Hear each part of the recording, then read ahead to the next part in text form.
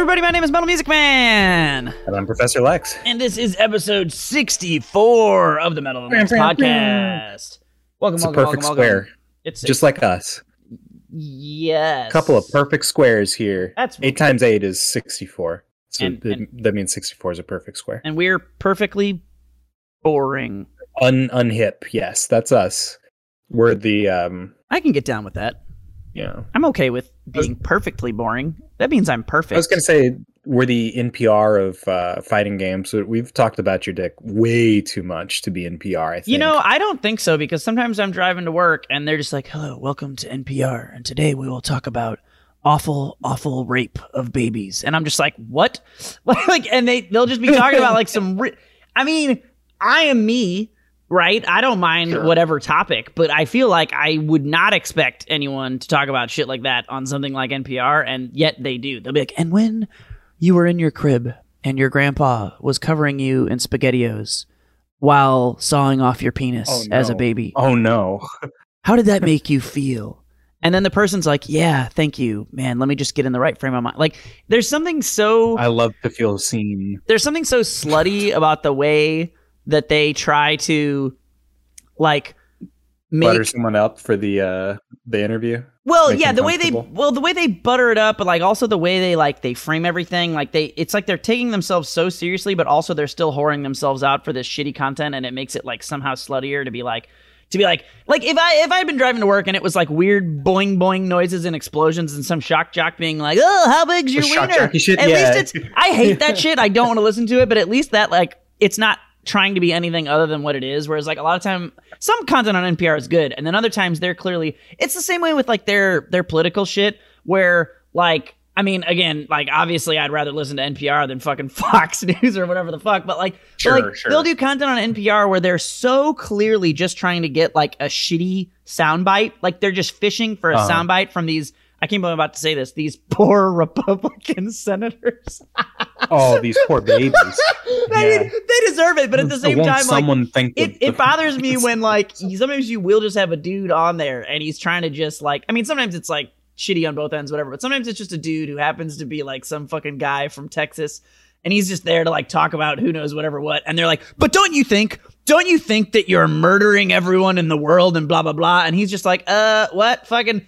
And it's amazing to me how, I don't know, I had a conversation at Mother's Day with my brother that bothered me greatly regarding politics, where I agreed with 90% of what he said, and then he said like 2 things that I was like, that's dumb, and suddenly the whole thing exploded. And most of it was like championing things that like the Democrats do, and I was just like, no, don't you think Democrats are also fucking awful? Like, don't you think they're also awful and stupid? Okay. And it's just like NPR makes me very aware of that, is my point. Like, it's like very, they clearly have, like, that is when people think of like the liberal media or whatever, a lot of times that's ridiculous, but like NPR absolutely does just be like, guys, here is our agenda. We have to get them to say this thing so we can clip it. Like, they clearly do that. Anyway, you were saying. Here's the thing, is that the Republicans are like actively making the world a worse place. And so then we get the Democrats, and then they like don't make the world better, which is a different flavor of evil. So I don't know, but they also actively. I feel like the Democrats are more split, right? You've got like your cool Democrats, like your Bernies and your AOCs are pretty neat for the most part, in my opinion. I can get down with most of the things they are. Yeah. And then you've got like Democrats. Which is to say, like Biden or Nancy Pelosi or any establishment. They sometimes do, like, okay, the thing, I hate to like just do a whole podcast where I rag on my brother, but the thing that made me annoyed was when he was doing the line where he was like, oh man, we just got to get in there and we got to fucking find a way to stop all of this filibustering. The whole problem is the filibustering. The Republicans, they're just doing this thing and we can't do anything because the Republican filibuster. And I was like, motherfucker, we got D's all up everywhere. Everywhere is a D. It can't be the Republicans' fault. When it was all Republicans, everybody's like, oh my God, it's all Republicans. We can't do anything because all Republicans. And I'm like, all right, that's fine. And now we're just like D, D, D, D, D, D, D, D, D, D, D, D, D. And still the Democrat people are like, oh man, the Republicans. No, they don't want to fix shit. They don't want to do it. They're saying that it's the Republicans because they actually don't want to do anything. They just want to say, like, I think the Democrats actually feel better when they're not winning because then they can't always just be like, oh, it's the Republicans. Bruh. It's called learned helplessness.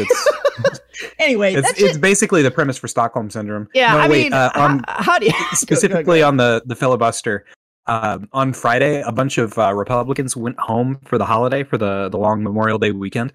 And if the Democrats wanted to, they had enough people there physically to have quorum and defeat the filibuster, take down the filibuster, because the Republicans literally couldn't vote. And then they just decided not to because that would be rude or whatever. That is the most Democrat thing ever. And that's why it's so fucking annoying.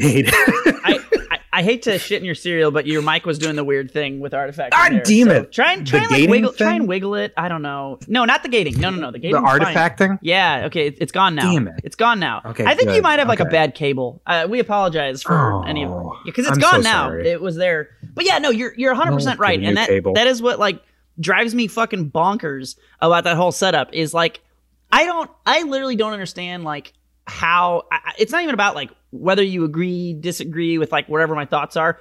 I don't even care about that. And in fact, if anything, I can have a pretty good conversation with anybody, regardless of where they're at on the spectrum, so long as they understand You're that. Black. Huh? I said, not me. I can't. I'm too black. I don't have that privilege. But go ahead. No, you're on a roll. Well, not many people who are on said Republican end of the spectrum are on the level I'm about to say. But that's like a lot of people don't understand how much of like a ridiculous game of playing for their emotions it is. And what I think really pisses me off more is like if I'm talking to like a super weird conservative, whatever the fuck person, I expect them to probably not know any better because they're in the vortex of like emotion and they only respond to like the emotional appeals about, you know, abortion or whatever the fuck. Anyway, not all. Yeah. I mean, obviously there are plenty of Republicans who want to mash on Wake Up. But yeah, they're doing that. But I feel like there's way more Democrats who like think that they aren't in the vortex of emotional appeals. And then they like say like, fuck you, stupid Republicans. All you know is about fucking like abortion shit or fucking whatever. And then they like go right into like, and anyway, yeah, that's why it's this filibuster. The Republicans, these fucking, and you're just like, dude, that's the same. That's the same thing. Like you've got Stockholm syndrome. Wake up. We have the quote unquote, like their Democrats have the ability to change shit and they just aren't doing it because they're awful.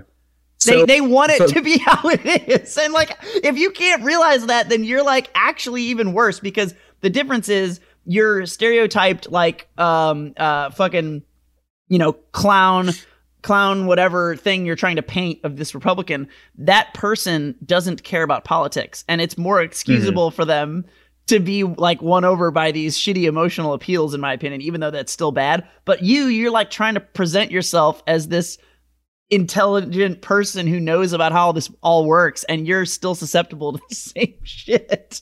Like fuck, that's so frustrating.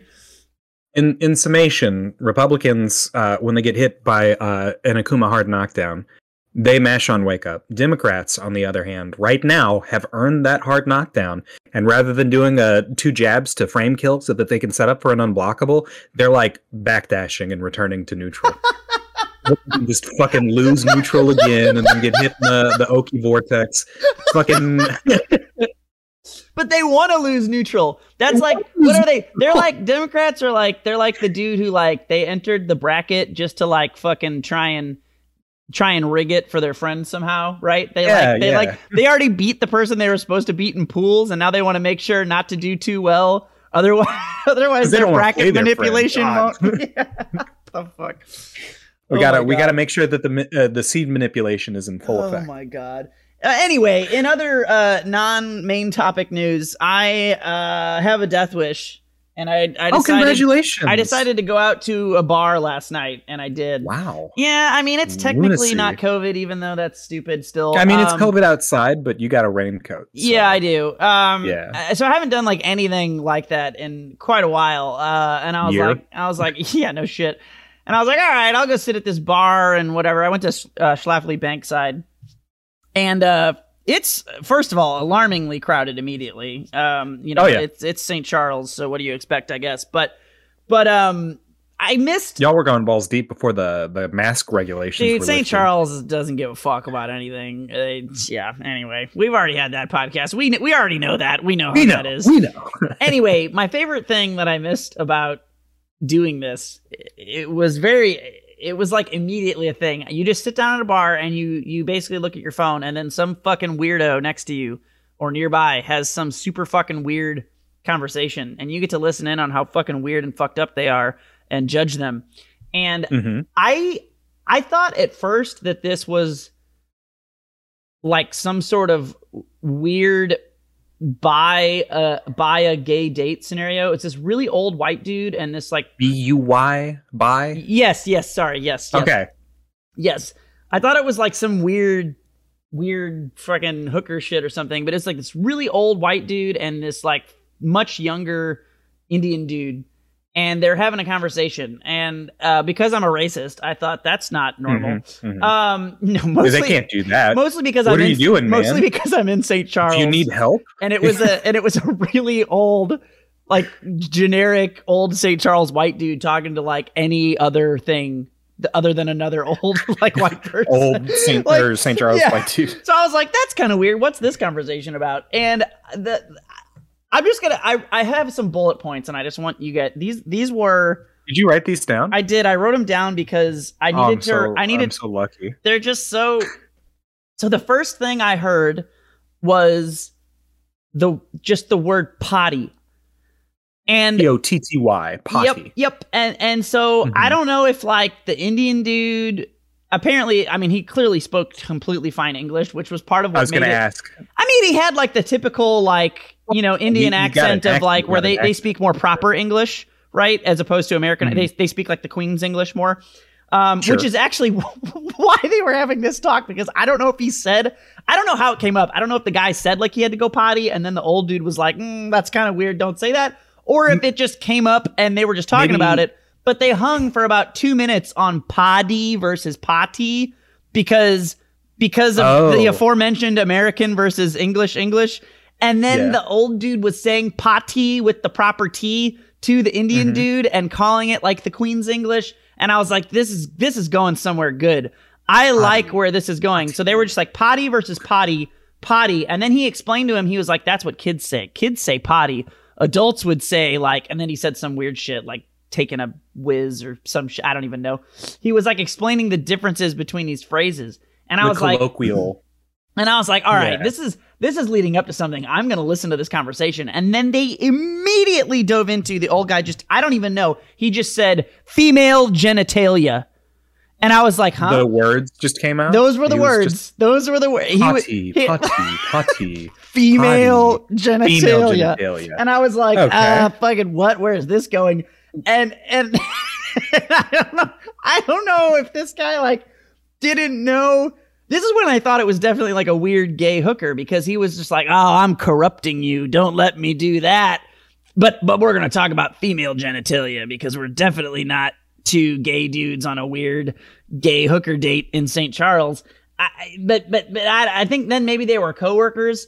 Anyway, the point is the very next thing they talked about after saying female genitalia a whole bunch and saying like weird things about sex stuff or something, they immediately FADC'd into the 10 Commandments. I have no idea. This is the most fucking St. Charles shit. Potty, female genitalia, 10 Commandments. 10 Commandments. And then I didn't block that. I got hit. He was he was talking about, so he was like, these are the 10 Commandments, and then he was like, we really refer to them as like the 10 suggestions. And this is like, that is the most old dude, like old stereotype Christian white dude joke that is imaginable. I can't imagine anything better than that. And I was just like, all right, good for you, old man. That's a good line. You've practiced that, I'm sure, in the mirror many times. So then, I don't know. This is in his first female genitalia This is his first potty reference. So then he talked about like the 10 Commandments or whatever the fuck. And then at some point, as you would expect, it was like, what is your religion, Jesus, like Indian man who I might work with and or be on a hooker date with? And yeah. Oh, shit. You're in a working relationship and a working relationship. Hey. So then he started like asking him about like Indian religion shit or whatever, and I didn't really pick up on. Oh, you much weren't of there this for the because Hinduism, yeah. My soul left my body at the point where he leaned into the guy.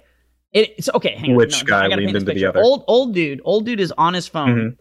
He asked him. He's like, "What do you Indian folks do with Jesus? Are you guys like the Lord or down? Whatever, And DTP. And he's like, yeah, fucking Hinduism or some shit.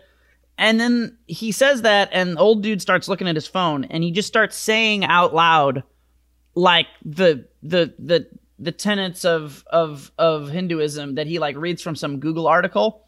From Wiki. And he's like, oh, the blargy blargy. I don't know shit about Hinduism. The blargy blargy blarg. He like says some shit. He like reads it, and he's just reading it out loud like awkwardly. And he's like, oh, that's very interesting. And then like with absolutely no irony, he turns to the Indian guy and he says like, oh, have you walked through the holy flames and cleansed your spirit of Barbarshkasmarf? Like it was like some ritual that was clearly like just, it would be like, it's basically the equivalent of like turning to a Christian person and being like, have you spoken to God and cleansed your eternal soul of all sin for salvation on the day of rapture? Like it was like a quote of like a very specific niche practice. And he just point blank asked him, and like the dude was like, I have to go potty.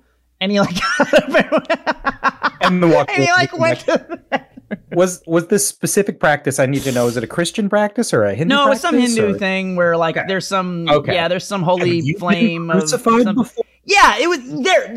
There. I should have left it to you. I should have left it to you. It was something that literal. Yeah, like, oh, have you been crucified? Exactly. It was exactly that, like literal of like some. It was some like very old fucking super spiritual practice of whatever from that like clearly no one does anymore, and it's like now clearly just like a metaphor. And he was like, "Oh, have you done that?" And I was just like, "I am dead." When was the last time you were crucified? I am was dead. It good for you? I'm dead. Anyway, so yeah, that's the best thing about going to bars. If I die of COVID AIDS tomorrow, you'll know why. But that was what I did. You got to eavesdrop. We went to the coffee shop yesterday, and we had an Indian guy show up, and he was drunk as hell. We went to coffee at we went to coffee at 8, and he probably got there at like 8:30 a.m. The a.m. Holy shit! Yeah, right. Dude was fucked up. I'm a pretty big alkie, but being wasted at 8:00 in the morning is holy shit. So we left at like 9:30 because we didn't watch the movie for Movie Club. I guess it's worth noting that this particular coffee shop shares counter space with a beer store, craft beer cellar. Okay. Yeah. But they don't serve anything until noon at the earliest, which did not sit well with this drunk man. And he had a pretty thick accent, but he was just like totally sloshed, and that was the real barrier to understanding him. Dude was just like, anytime the conversation got away from him, like if all the people at the coffee shop know each other. So if we started talking personally, like one-on-one, he would interject and make the conversation about some lesson he was trying to teach us. He leaned over to the barista and he was like, your business is too slow, man. You got to go faster. Oh my God. And the barista was like, what? There's like 3 people and no one wants coffee. Oh my God. What do you want from your mic wiggle thing as you continue talking? Damn it, Will. There you go. I'm trying. I'm over here. I'm doing my best. Yeah, you're good. I'm just guessing. I have no idea. Am I? Yeah. I'll just audition several chords. Just plug whatever I can find into my microphone, just for you. It seems to be gone. I don't know. Oh, good. I'm not doing anything different. No, I know. That's why I feel like your chord's just like weird or something. Yeah. Anyway. Okay. Anyway, so he told everyone how to do their jobs like a smart wise man. Among other things, he was there until like 10:30. He was trying to wait until they opened up, and I guess he had to go. That's way too long to wait. I can't Yep. imagine being in a drunk enough state and still being like functional and awake to have the thought like, oh, it's 8. I'll just sit here until noon to get more alcohol. There's no way I could ever be drunk enough and not be already passed out. Like, that just doesn't compute to me in any way. Like, I can't fathom that. He walked over from Schnucks. He walked from Schnucks to the coffee shop. Apparently, the barista ran into him. The barista went to pick up like milk or whatever from Schnucks, and then he followed him from Schnucks to the coffee shop. Dude, 8 a.m. is just way too fucking early to be dealing with a drunk person too. Like, it's never probably fun like to be working at a bar and dealing with like super fucking beyond wasted people, but like, fuck, that's. But if you're a coffee shop at the moment, I feel like that shouldn't be on you. The only drunk people that you should have to deal with are like hungover people who might be just but just hungover is very explicitly not drunk. Hungover is like you go to a Waffle House and you're just dead, and that's not, you're not being like actively belligerent if you're hungover. Like, that's not the same thing. You're in a different state. Usually. Do you act like a drunk, uninhibited, weird, crazy person when you're hungover? Because I don't. I just go. Waffle. I've been hungover twice, and both times I was dead to the world. You've been hungover twice. I don't. Two times. What kind of superior blood do you have that synthesizes alcohol well that you just don't ever? I mean, I rarely get hungover, but that I think more has to do with knowing what my limits intake are and how to manage. That has way more to do with, and that's because I got hungover really badly when I was younger, and I was like, I drink entirely too much to not know how to handle my own, I might have like a very light hangover, like most weekdays, in the morning, but like that's more of an effect of more intake from COVID, but like a proper hangover, like maybe once or twice a year, if maybe slightly more, just twice ever in your whole life. Twice, yeah. Once was when I drank a bottle of Maker's Mark. The other time, I think I'd had just like a bunch of mixed drinks or something. It's hard for me to get drunk. You just have to drink so much. And then like you're getting up to pee every 5 minutes, and then the peeing does help. Boy. The peeing, like if you pee it out and then mix it with some water, I mean that's definitely big camel man Alex over here with his I guess urine, you know what I say, alcohol, camels don't get drunk. Pee. That's a fact. Synthesis. When I got hungover, I was like, "Wow, this is awful." It is awful. Feel awful, and everyone was like, "Quiet, be quiet." And then we just waited quietly until Little Caesars came, and then ate a bunch of garbage cardboard pizza. Dude, cardboard sewer lid, Little Caesars. Ugh, man, it's exactly what I needed, though. Yeah, it did help me. Yeah. Okay, I'm all about like fucking pancakes and syrup and eggs, like breakfast food. Oh my god, bacon. Oh man, you gotta make. I haven't had anything to eat today. Someone to make it. Well, I had kolaches. Sometimes you can make it, depending if you've got things to do so. Other times, someone else makes it because there's other people there that are less hungover than you. Other times, you drive like for an hour and a half while being hungover and dead with no water because you were on a farm with poisoned well water. What? You drive for an hour and a half to the nearest Denny's. Yeah. No, go back. You don't. So I don't know if you know this, Alex, but I'm a white person, and one of the things white people like to do. I don't just assume. One of the things white people like to do is own stupid farm property and or once was a farm property in the middle of nowhere.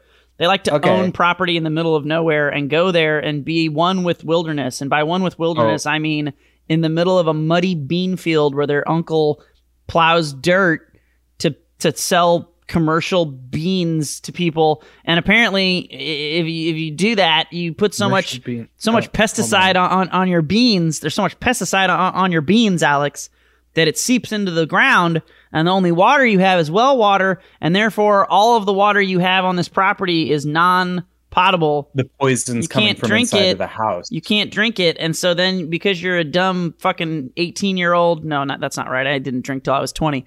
So I was probably 21 or 22. You're a dumb 20-something-year-old. You don't understand. Well, first of all, in your defense as this person, you don't understand why there wouldn't be drinkable water at a location. That just isn't. I still don't. Because of the beans, Alex. Oh, right. The beans. Hold on. I need to know what manner bean? I don't know. Beans. Soybeans, black maybe? Bean, black bean. I think they're soybeans. I think they're soybeans. I think there's just soybeans. a whole lot of beans it could be. I don't know. Look, my friend's uncle is like a bean farmer, and he's got a big old bean farm in Illinois, and we used to go build bonfires in the middle of the bean dirt mud in the wilderness. And did you help him take stock? Inventory? No. So he's a bean off-season. farmer and a bean counter. Yeah, sure. Okay, They probably do both, I assume. Anyway, we didn't bring water. We all got really drunk, and I was like, what do you mean you can't drink the water? And he was like, if you drink that water, you're going to die. And I was like, I feel like I'm going to die now because I'm so hungover from all of the... From all of the water. I know, but this is white people are so privileged that they like roughing it. This I'm stealing this from I think it's Dave Chappelle. Somebody had, or maybe it's Chris Rock. I'm racist. Some black comedian has a whole skit about how white people like roughing it because they're fucking dumb, privileged pieces of shit, and they need to go like live in the wilderness, and black people don't want to do that, and that, you know, it's very funny. Anyway, that's what I'm stealing. Someone tell me which black comedian I'm stealing that from, so I can feel less racist by remembering which one it is. Anyway, there's only like 2 black comedians. Who could it be? Total. Just Hannibal in Buress. the world. And Kevin Hart. Or That's it. That's it. You named 2. I forgot Dave Chappelle, You named who's not a named- comedian, you I named suppose. 2. My bad. That's all of them. Richard Pryor's dead. Yeah, so he it's not doesn't him. count. Yeah, he's right out. Anyway, I'm stealing a skit from someone. I don't remember who. But that's real. That's a real thing because that's basically my entire like mom's side of my mom's side of the family, and like all of my high school friends are just like, let's go into the woods, and like we can't have fun unless we drive 2 hours out of the way on a dirt road. If I didn't drive down a dirt road into a place that barely has air conditioning, then I just don't understand how you could have fun. And also, we're gonna be there for 3 whole days. And if you don't want to be there for all 3 days, then we're gonna look at you like you're weird, because why wouldn't you want to do that? What do you mean you only want to come down for an afternoon? I'm like, I don't really even want to do that. We were talking about fishing the other day. You were talking about fishing. Yeah, you and I. Yeah, and how Jen wants to fish or something. So this is the place I fish. It's like my family's. It's in Bourbon, so she's Missouri. got to go for 3 days? Okay, but I was going to say this is the part that I actually enjoy. I do like fishing. I do enjoy like creek fishing. I just don't want to like sit around for like 3 days and do nothing but like talk by a fire. I just don't. At some point, I want to play a video game at some point. Oh yeah. You gotta, and phone games don't count. But that's I'm getting real specific here. But yeah, that is like my particular friend group, including like my brother and my brother's friends and my high school friends. They all have this thing where they think you're weird if you don't want to hang out for 3 days at a time. And so it's like the worst combo of like, not only are you doing all of this old campfire shit that you probably can only do for so much at a time. It's like if you say like, I'm only gonna do it for blah amount, everyone's like, ugh, they're kind of like weird because like they all hang out for like a million days at a time. You know how when you and I hang out, it gets to be like 10 p.m. and you're like, all right, I'll probably play like a few more games and I'll fuck off. And I'm like, cool. Yep. That just doesn't happen. I don't know why that is. So they just keep hanging out? Dude, they just go. It'll be like, they'll like spend the night at one of their friends' houses, and then they wake up the next morning and they like keep hanging out.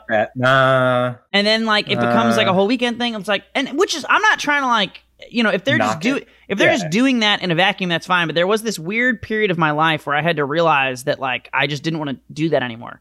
Because that was what I did in high school, because I was in high school and I didn't have shit to do. And it was fun. I didn't have shit to do. So I would just, but like they keep doing that. And I'm like, no, guys. But then it becomes this weird social thing where it's like, you are apparently a weirdo because you don't want to hang out for like a million years and you have to like skirt that whole, it's a very odd social dynamic where, then there's like one of my other high school friends who is also like less a part of the core group now.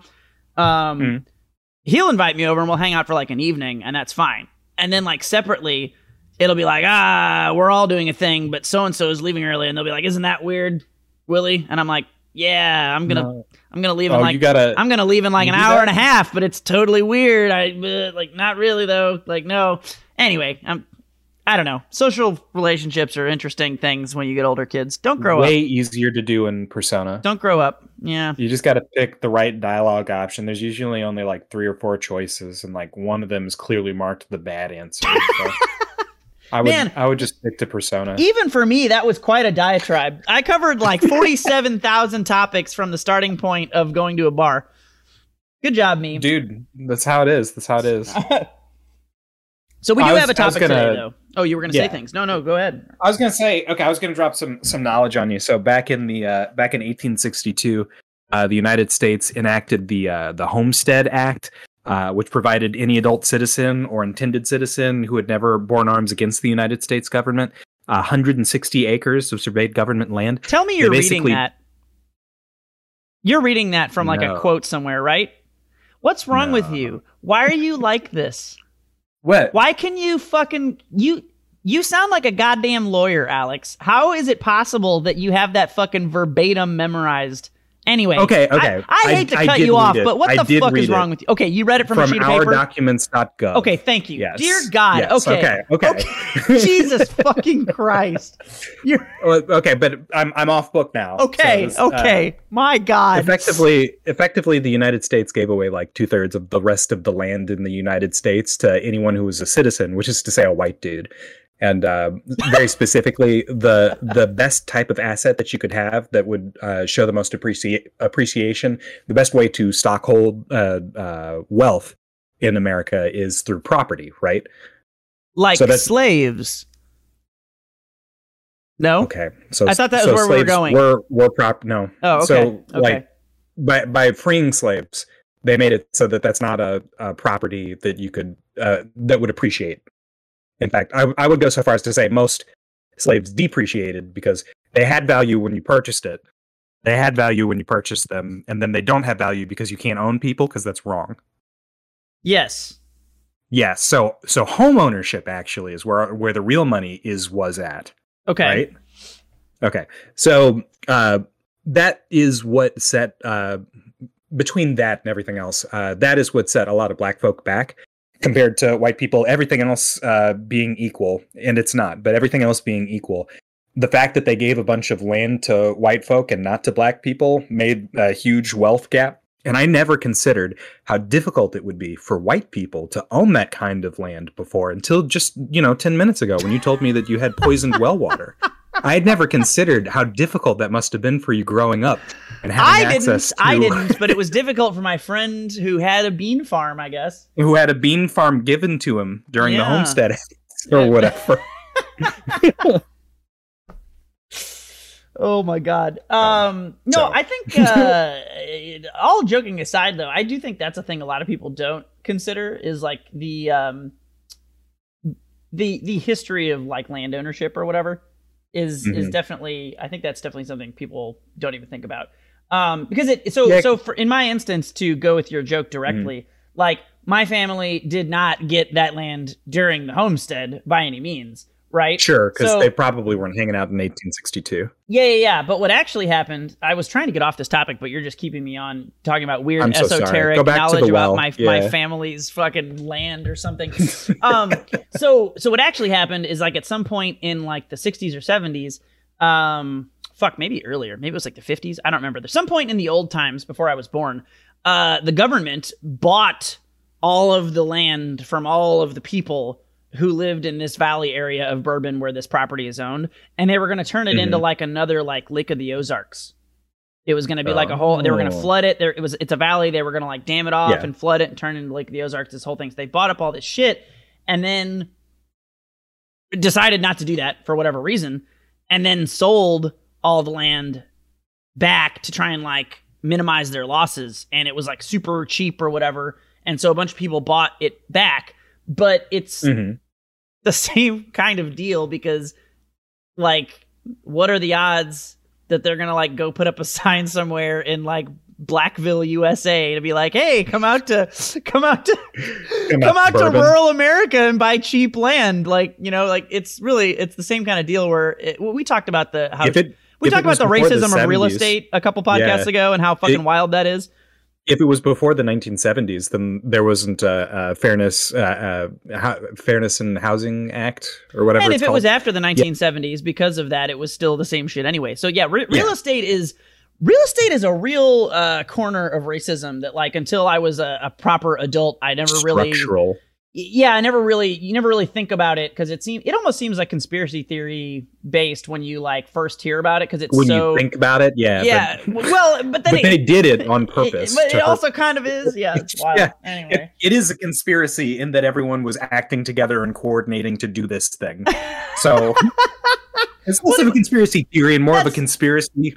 Literally, but that's why it seems that way, right? You don't want to like. I think you're preconditioned to assume anything that is an actual proper conspiracy is actually just a wild conspiracy theory most of the time, because quite often they are. But then sometimes, you know, like fucking, you're like, I don't know, the moon landing is a thing. I don't want to hear that, or you know, jet fuel can melt steel beams. But then like you're like, but then you're like, okay, but actually it was a thing. Oh shit, that's wild. Anyway, words. Words, Alex. Yeah. What a diatribe I went on. Who wants to hear about World of Warcraft streams? That's our topic for today. It's not just we're not just doing World of Warcraft. Please don't turn off your stream. Don't turn it off yet. Please. Don't stop listening to us yet. But so I went over to Will's day before yesterday. Yeah, that's right. And of course, it is the annual streaming of the Dungeon Gauntlet. What's the name of it? Kind of like that. It's better. It's called Streaming of the Dungeon Gauntlet. It's called The Great Push, which is the worst title ever, but I'll explain that. I'll explain that. And I was like, "Do you want to play games?" And he's like, I'm gonna be watching World of Warcraft: The Great Push in the background. And I was like, oh, I mean, if you need a minute. And he's like, no, it's okay. I'll just leave it on in the background, and it'll be nice. It'll keep me company. And I was like, all right, man, whatever makes you happy. But that's thank you, part Alex, of what we're for gonna talk about. eternally babying my fragile social interaction you got just ego. A small ego, where you're just like, hey man, I know I asked you to hang out, but I'm real sorry about that.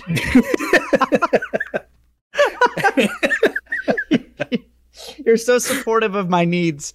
I'm trying to be helpful, man. Yeah. Professor Lex, maybe the healthiest relationship I've had as a man. We'll see. Time will tell. Anyway, I can't wait to betray you. So, all right, I'm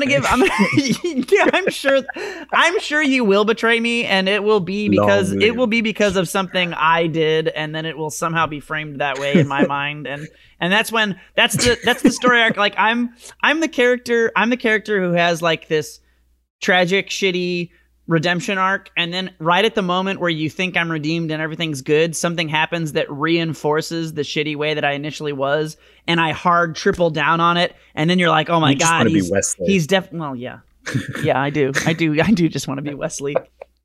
Watch Joss Whedon's Angel, friends. What a television show. Anyway, okay. Well, we just call it Angel now. But go ahead.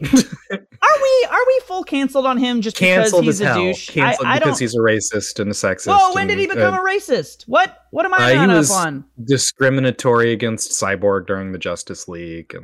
Well, Cyborg is a real shitty character, and Justice League is a real shitty movie. That doesn't mean that you should treat him like 3/5 of a person. Okay, so you're telling me that it was a real thing, and not just that people are saying. Do you remember that because Kindra the Cyborg Vampire wasn't Slayer? good? Do I remember who? Yeah.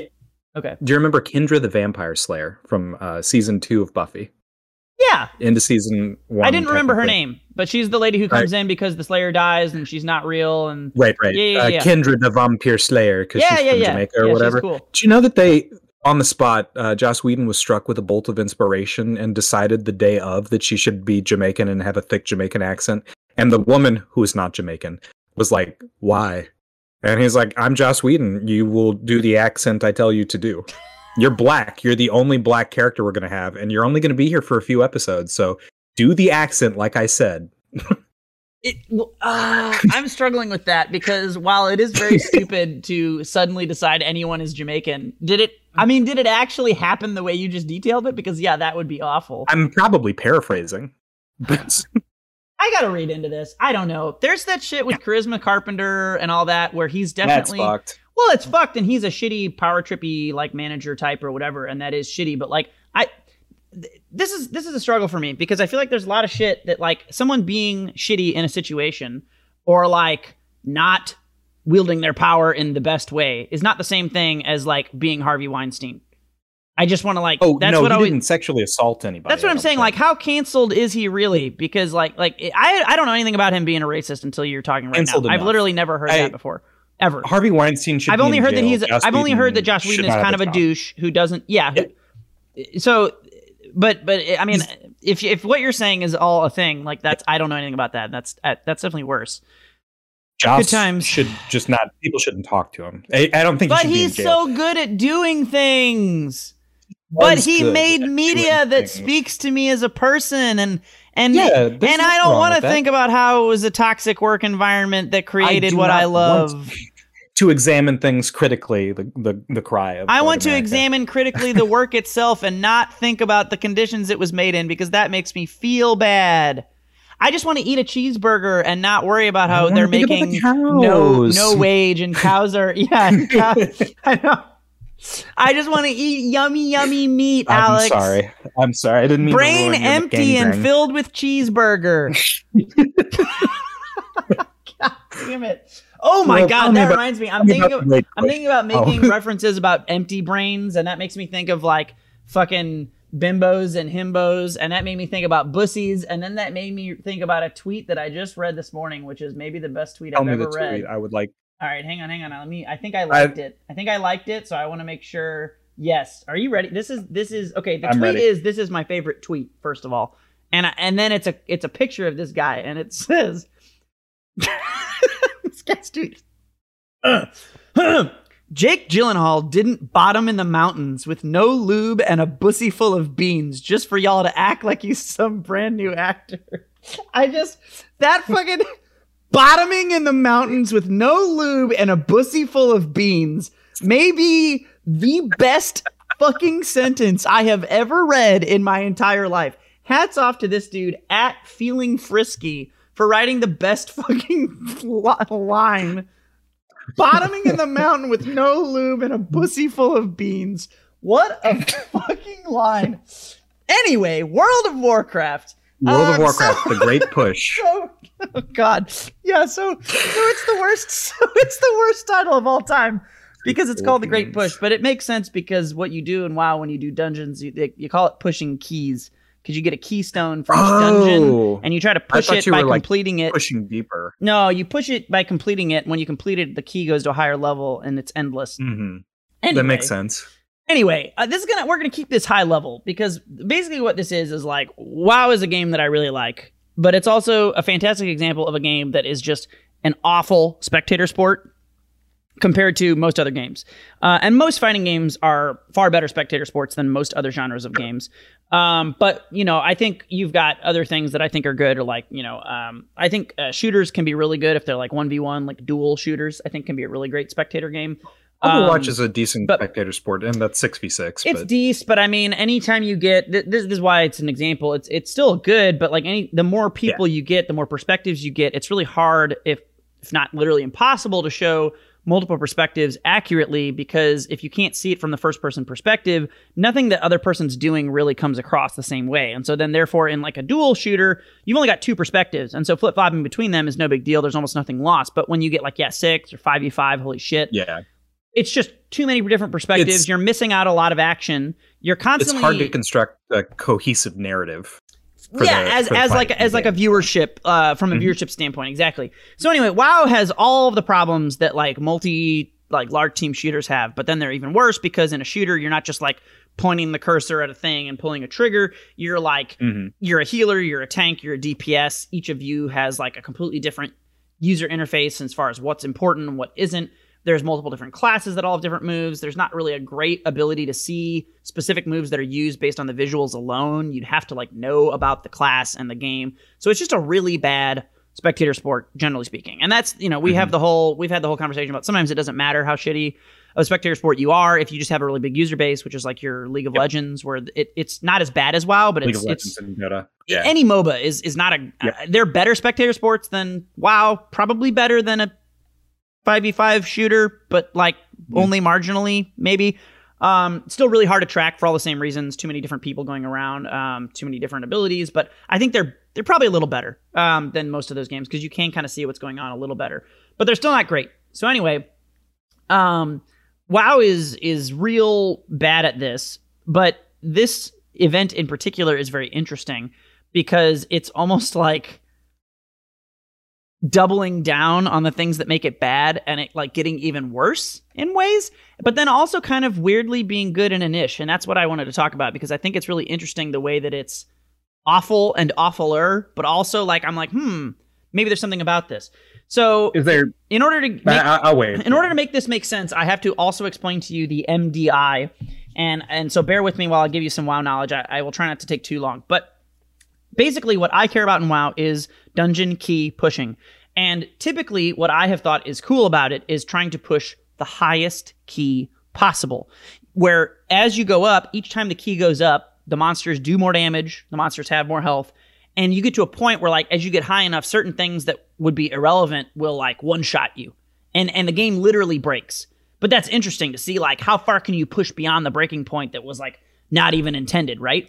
But what's happened in the last few years is they've focused on a format they call the MDI, the Mythic Dungeon Invitational, which specifically only allows certain levels of keys. And so arbitrary key numbers, the average normal human in the world does like the highest they would usually ever go is like a 15, and only like a 15 is like your silver to gold rating for like a fighting game, where it's like people who are decent and know what they're doing, but like no one that you would really consider particularly good.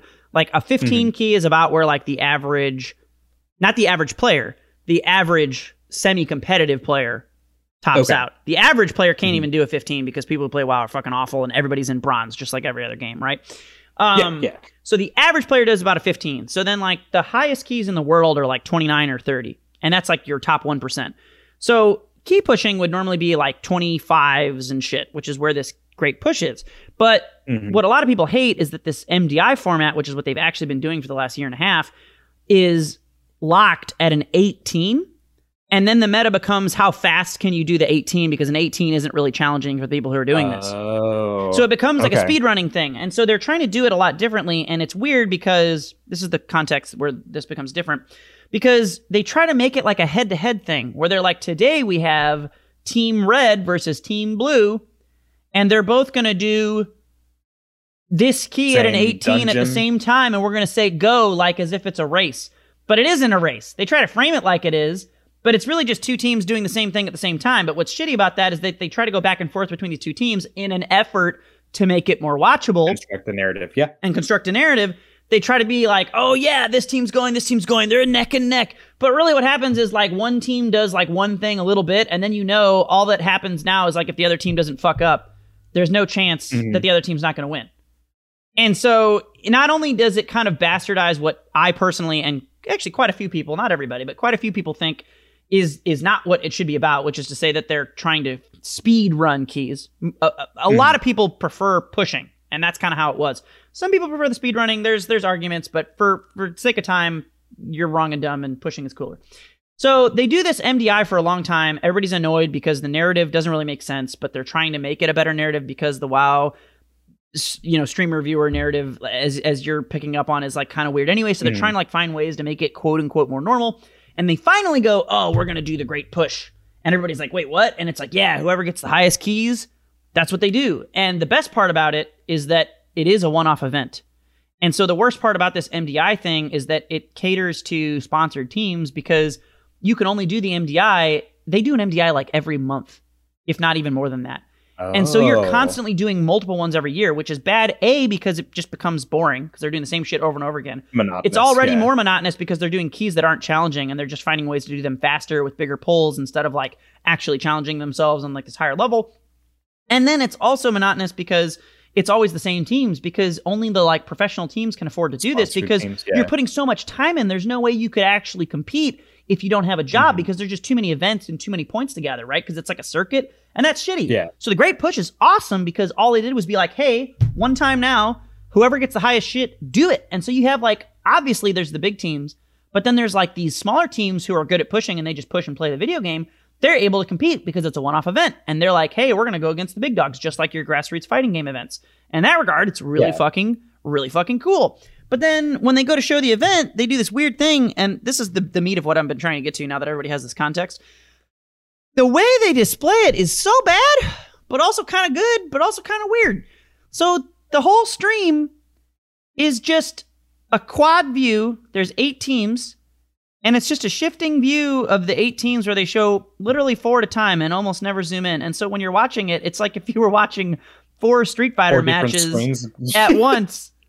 And the commentators are talking about all of them and kind of just jumping around between all 4. But then imagine if those 4 Street Fighter matches were in and of themselves inherently much harder to watch already, because they weren't Street Fighter matches. They were right. So like World of Warcraft, people playing an RPG. So it's really bad. But then like as I watched it, it's still bad. I'm not saying it's good, but there actually is some weird merit to it, because what's interesting is, because it isn't as interesting to watch on a moment by moment basis. And because it's boring at any given instance. It could be boring for the moment until it gets to something that's cool. What happens is, like, it's just sort of people generally talking about the things as they happen. And so basically you're just like tuned in to the general pacing of what all these 8 teams are doing. And that kind of makes sense, because each dungeon can take like 40 minutes. Maybe they fail it. There are like 8 different dungeons that they're doing. Well, 6 because the way they split it. But and I'll be damned if there weren't some merits to it.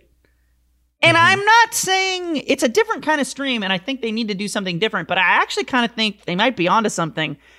And I think what they're onto, what I think they should have, is they've got this one stream, and then they have each of the individual teams typically has a stream or multiple streams where you can view from their perspective. So you can kind of like hop in and out, right? And decide like, oh, I want to watch this run in particular and focus in on it. But the problem is when you do that, then you don't have any commentators, and they're not talking that much because they're really focusing. And so what I think they need to do, what I think actually could make this pretty cool, is if they kept their shitty quad format stream, and then they also had like 8 other streams that each had a commentator or 2 commentators, or maybe even only 4, and maybe each of those 4 streams was 2 teams, and like these commentators were tasked between flip-flopping between 2 particular teams whenever something interesting happened. That could give you like kind of a cool way to drill in. I'm not sure, or I don't know, maybe you have some thoughts on that. But there's a lot of ways that it is still shitty, but I'm also kind of surprised at how like different it is, and how like, I don't know how to clean it up. Maybe that's what I think is interesting. But like, I was like, holy shit, this is actually kind of cool though, because it's like all day these teams are going. And to me, I thought it was way better than the shitty fake forced head-to-head that's not head-to-head that they do with the other format. So anyway, I don't know. It has problems, but it's also kind of promising. So I don't know. Words. So my experience, I am very fortunate to have been watching and playing fighting games for so long. Fighting games are a very simple story of 2 health bars. One goes down further than the other one usually, and there's 2 karate men on screen, and they wiggle at each other and occasionally stick their feet out. Yeah, you get the whole start to finish. You know what's happening. It's easy to commentate, and usually I would say the best commentary works when you've got like a color commentary and a play-by-play commentary. So you got someone to give you the nitty-gritty and someone to give you a little bit of excitement.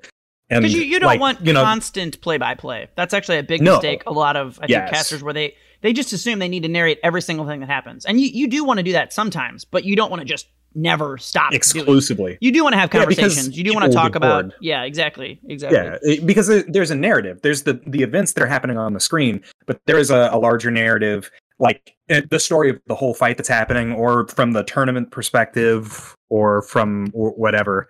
There's more to it than just the events that are happening on the screen.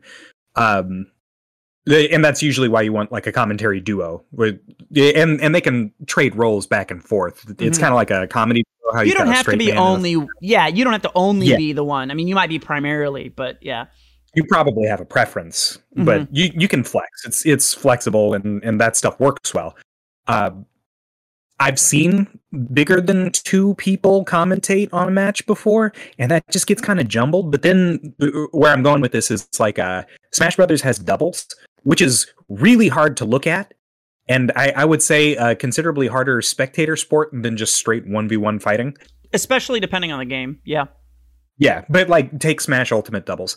It's 2 fights, 2 1v1s that are taking place in and about each other, that are crisscrossing, and there's extra stuff on top of that where like Smash Ult also has the problem where it's got like bigger characters relative to the stage size. So I would actually say Smash Ultimate might be the worst doubles has ever been in terms of spectating it. And conversely, that's one of the reasons like Brawl doubles, in my opinion, is like the best doubles, because the characters are much smaller relative to the stage size, and because the game is so slow and boring in and of itself, ramping up the insanity into doubles, actually, it's still quite digestible. Whereas like, an Ultimate, depending on the team, it's just shit blown up. Yeah, exactly. And knockback, yada yada. Yeah. Because it also fucks with the physics engine just a little bit.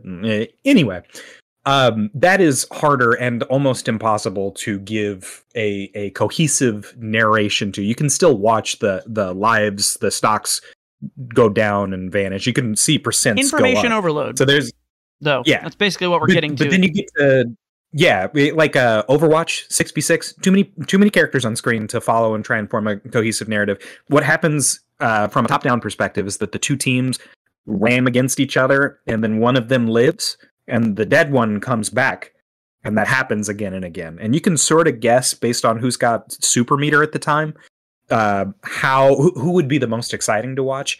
And I think that's how that's still effective, but not good. Not like a 1v1 Street Fighter match or whatever it is. Then you get WoW, and honestly, I can't think of a different way than to break it down into its component parts and make comments on each of the individual components. But that's a logistical nightmare. How can you justify that many commentators, that many stream setups? I think there's a lot of it that doesn't need to be broken down as much as you probably think, because I would compare that to saying like you need to say every time somebody jabs into a medium kick into a fireball, you need to like be telling people that's what happens in Street Fighter. Like there is a lot you can gloss over where you don't need those details, but I think mostly it's I think it's twofold. Yeah, I think the biggest issue is just that the amount of people, which then you're super accurate with your comparison to like Overwatch or whatever. Yep. But then in addition to that, and this is just a problem of WoW's overall game design, as far as how it relates to being spectated, is like there are so many moves that each character has, and there's so much visual noise, and the pacing of it is such that like a lot of times you can't tell, because you've got 5 different people doing giant explosion attacks or whatever. You can't really pick one out very easily if you don't exactly know what you're looking for. Whereas like I think most MOBAs do a much better job of that on average, of like kind of showing like, here's a big move that you know needs to mean something, you know? Whereas like in WoW, like say like a healer does like a big healing cooldown, you don't notice a lot of them. Some you do. There's like some that I think are well done. Like there's Shaman have this thing called Spirit Link Totem where it puts like a big green circle on the ground and it merges everybody's health as so it's like you're all one big flesh golem as long as you're in this big green circle. That's like really easy to see, and that's like one of the better ones. But then there's other ones like where paladins activate wings, and like it's like Avenging Wrath, they call it. They get like big golden wings and they glow. And yeah, the paladin gets big and glowy, but it's just like one dude, and he might be like off back in the corner healing from far away, and you wouldn't even know it unless you know you happen to see him over there. But like or whatever. So like there's a lot of abilities where that's all a problem with WoW, and I don't know that you can ever fully solve that without redesigning the game, which is fine. But I do think within like that weird shitty viewer spectator thing, I think they actually I don't know. I think we might have stumbled upon like a decent way to kind of do this narrative, because it's like they are actually just stepping way further back to a higher level. So like what you're saying about going into all those component parts, it's almost like they've decided to just not even look at that at all and just completely, you know, this is metaphorically speaking, zoom the camera out. Yeah. And just be like, hey, there's 8 teams. This team is currently failing, and they've restarted this dungeon 3 times. This team is doing really well at this dungeon, and now they're going to move on to this next one. And it's kind of like they're just giving you... They're not even really giving you the play-by-play of like what the teams are actively doing at any given moment, so much as they are giving you an idea of what's going on overall as far as their general success. And then every now and then, they'll like zoom in and like take away like the 4-screen thing and like show like when something interesting is happening. And I think they did a really good job of it. I think they need to, like I said, they need to break it down into like, I think they need to have more streams where you can decide to focus in on your own if you want to, more easily. And I think they need to probably have more casters that are on more. I think they need to have more simultaneous streams. They need to have like 2 or 3 simultaneous streams. But I don't know. Like I was kind of like surprised at how I thought I was going to be way more bored. And to be fair, I was not nearly as engaged as I would be in like a fighting game stream or whatever. I was not like locked in. It was like a nice background thing. But I didn't like, sometimes you just pull it up and you completely aren't paying attention. But I was like pretty fairly, I guess I would compare it to maybe like, what's like a sport analogy? Maybe like something like the Olympics, where there's like all these different events going on, and every now and then you get like really drilled down and you watch like a particular race because it's got like particular people or particular things happening, and then you kind of like go back out and the casters are talking about like, hey, this country's doing good over here. We're coming up to this event soon. Like, actually, yeah, I like this analogy. It's kind of more like Olympics that. Is good. It's kind of more like that kind of stream, and I actually thought that was a pretty interesting way to present something that is nigh unpresentable from the traditional spectator sport way, and almost made it more interesting than I thought was possible. So that's kind of cool. I don't know. It's definitely rough. It needs some cleanup, but yeah. So there's one other spectator sport game, video game that I forgot to mention that I watched too much of. Have you ever watched like the Star Leagues, the StarCraft Brood War Star Leagues? I have watched competitive StarCraft. I don't know what league it ever was, and I didn't pay very close attention, but I have seen competitive StarCraft videos and VODs, yeah. So part of the appeal of StarCraft is that you can start a war on several different fronts, and that forces the opponent to manage several different wars at the same time, in addition to mining their resources. Multitasking. Yeah. But in a broadcast production sense, that is difficult for the commentators to keep track of, because they have to watch all of the different wars and try and piece together a cohesive narrative that tells the story of. They have to know what the player's doing to be able to be able to even say what's happening. So what they do is they've actually got like 3 or 4 spectators in the match who look for like key things, as well as keep an eye on the mineral and Vespene geyser count over the whole thing. Is that a thing that is vaguely doable in WoW, or that would have any merit? No, like I think it is. Chart when the cooldowns happen. Yeah, well, I mean, so you wouldn't need to be that. Granular for the most part, but I think so. They do have multiple casters, but they just kind of like are taking turns. I feel like they haven't quite figured out how to organize it. But I think that like theory, or that what you're talking about, how they do like RTSs, I think that has an application for sure, because like I think they could do a better job than they did of it. But I think that idea is really good, because you do want like someone to just be kind of talking about generally what's going on. You do want someone to have a little bit more character knowledge. And I think they could do, from a production standpoint, although it's a fuck ton of work, I think it's a lot more work than most of these games, because when you're talking about that with StarCraft, it's like, ultimately, as much as there is going on in StarCraft, there are only 2 people fighting each other in one game. And so you all connect to like one client.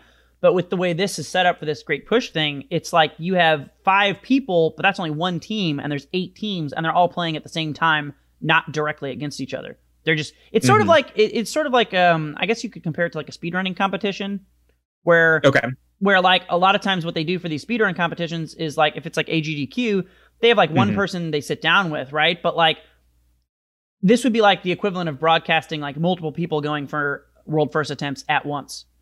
That's what this is like. So it's like, but instead of multiple people going for world first attempts at once, it's multiple teams of people going for that.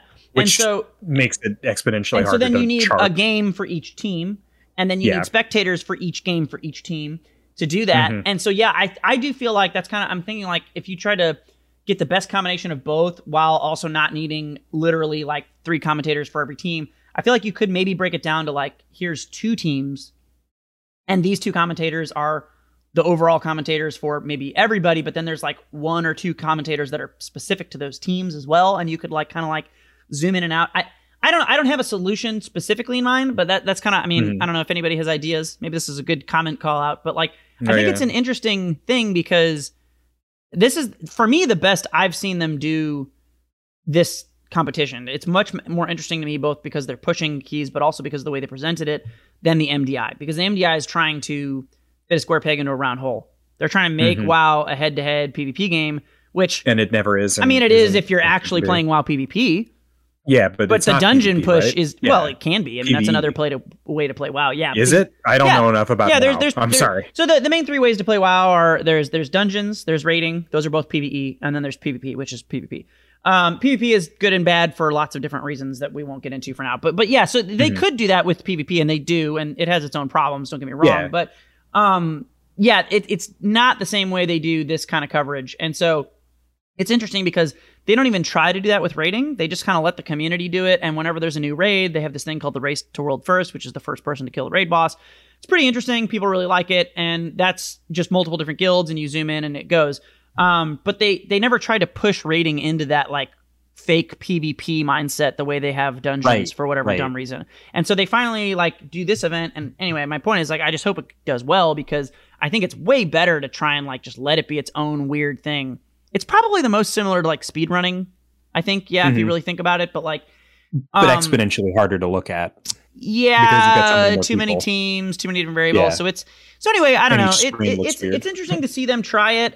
It isn't perfect because, like I said, the worst thing is like just constantly having a grid of 4 streams. It's like that shouldn't be a thing. There should be like one stream that is that, maybe, right? And that's like that stream. But I should be able to like click a link or go to another one and watch more of them individually. And like you kind of can because the teams are streaming, but then you don't. Like I said, you don't have commentators. You don't have like. So it's iffy, but it's cool. I don't know. That was my topic. Yeah, it was a good topic. It was a good topic. I feel like our topic today was like 10% of this podcast, and the rest was just us rambling about bullshit. That's fine. Who's your favorite commentary duo from fighting games? Or who's your favorite commentator? You can say a duo. Shit. Right? Probably just Ultra Chen, but Ultra Chen. But I also really like Logan and F Word. They might be better. Logan and F Word are probably better than Ultra Chen. But I think if I'm picking one commentator, it's just Ultra David. Nobody is as good as Ultra David.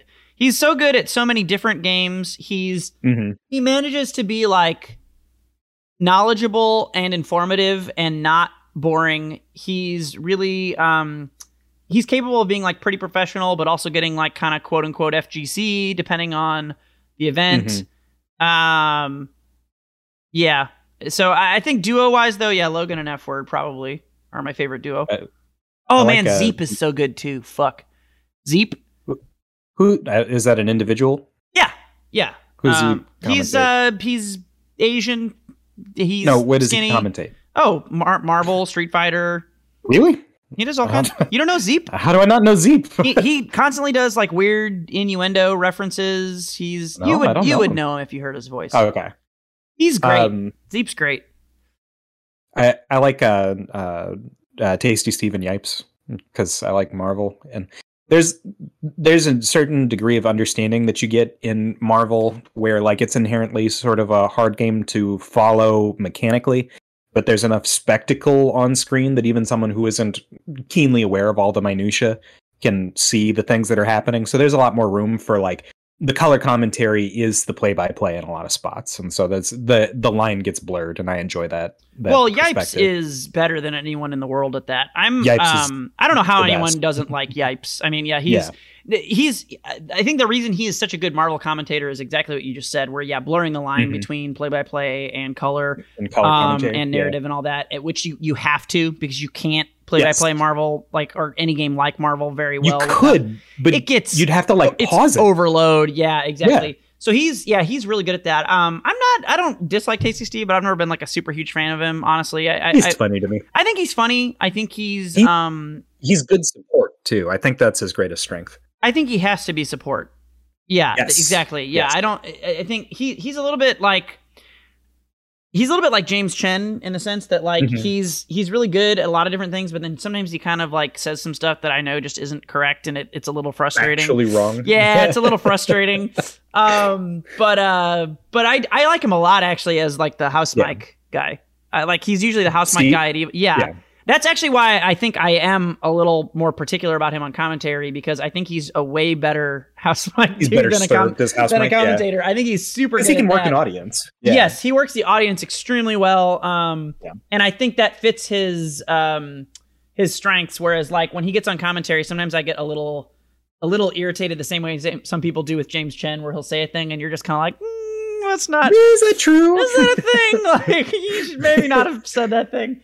But he does know all of Dante's special moves, so I give him props for that. Dante has like 60 special moves. Well, I think he has a lot less issue with that in like Tekken, because he's much more of a Tekken player. I think it's just mostly a factor of him being a much bigger Tekken player than he is other games. And that's fine. Which is, it's yeah, okay to I mean, specialize. fuck, dude, it's hard to know I don't know everything. That's actually about one of the things Skullgirls. about like Ultra David that's so fucking impressive to me is like he has to do a huge amount of research to know. I mean, he has a top tier Mortal Kombat, Killer Instinct, Street Fighter, Marvel, fucking. He did Marvel. And like the sheer breadth of knowledge you have to be able to because he is not strictly a color commentator of those games. No. And so he needs to be knowledgeable about all of them. That's like a lot of work. Someone else who does a lot of work like that, who I actually don't really like very much personally. I don't like dislike, but I'm not like a big fan. But I have to respect the amount of work he puts in is Sajam, because it's a similar deal where he does a lot of work. Yeah, for those games. I think it's easier to be a color commentator in a lot of ways, but it's because also harder to you're reacting to the spectacle or the storyline. Well, yeah, it's also harder to practice and become a color commentator, though, too. You're either good or bad at it. You're kind of born able to do it or not. Yeah. And I feel like I'm only, I'm pretty good for color commentary, but I'm better served on the play-by-play. And I understand that it's just a strength or weakness of my character. That's fine. Do you feel like I can do both? Because I've always felt like pretty good about being able to do both. I think that was our greatest strength when we were commentating Smash Brothers and Samurai Showdown. Obviously, I had a little bit more comfort with Sam Show because it's a game I understand and comprehend. But at either rate, you'd be better at Smash now. You'd feel better. I imagine so at Smash. Yeah. With what you know now, than like when Ultimate first came out. Yeah, absolutely. But I think that was probably the strength because like. Everybody likes to do color commentary. Everyone wants to do the the yipes oohs, because it's fun and it's good and stuff. But like to be able to transition effectively from color commentary to play by play, to have that breadth of knowledge per game, and then still not sound like a robot while you're doing it. I think that is an important thing, and I think that was why we worked well together. I do miss. Well, there's a number of reasons that I think we made the team. That was one of them. But yeah, I do miss Sam Show when I think about it, man. That game was so fun. COVID, man. I know, dude. We were gonna be commentators at Combo Breaker for Sam Show and Grand Blue, and fucking thousands of people died. Bye, COVID. What the fuck? Bye forever. What the fuck? Well, anyway. Yeah. Now that everything's awful I think that's been a podcast. We will catch you guys next time. I have been Metal Music Man. I've been Professor Lex. We will see you later.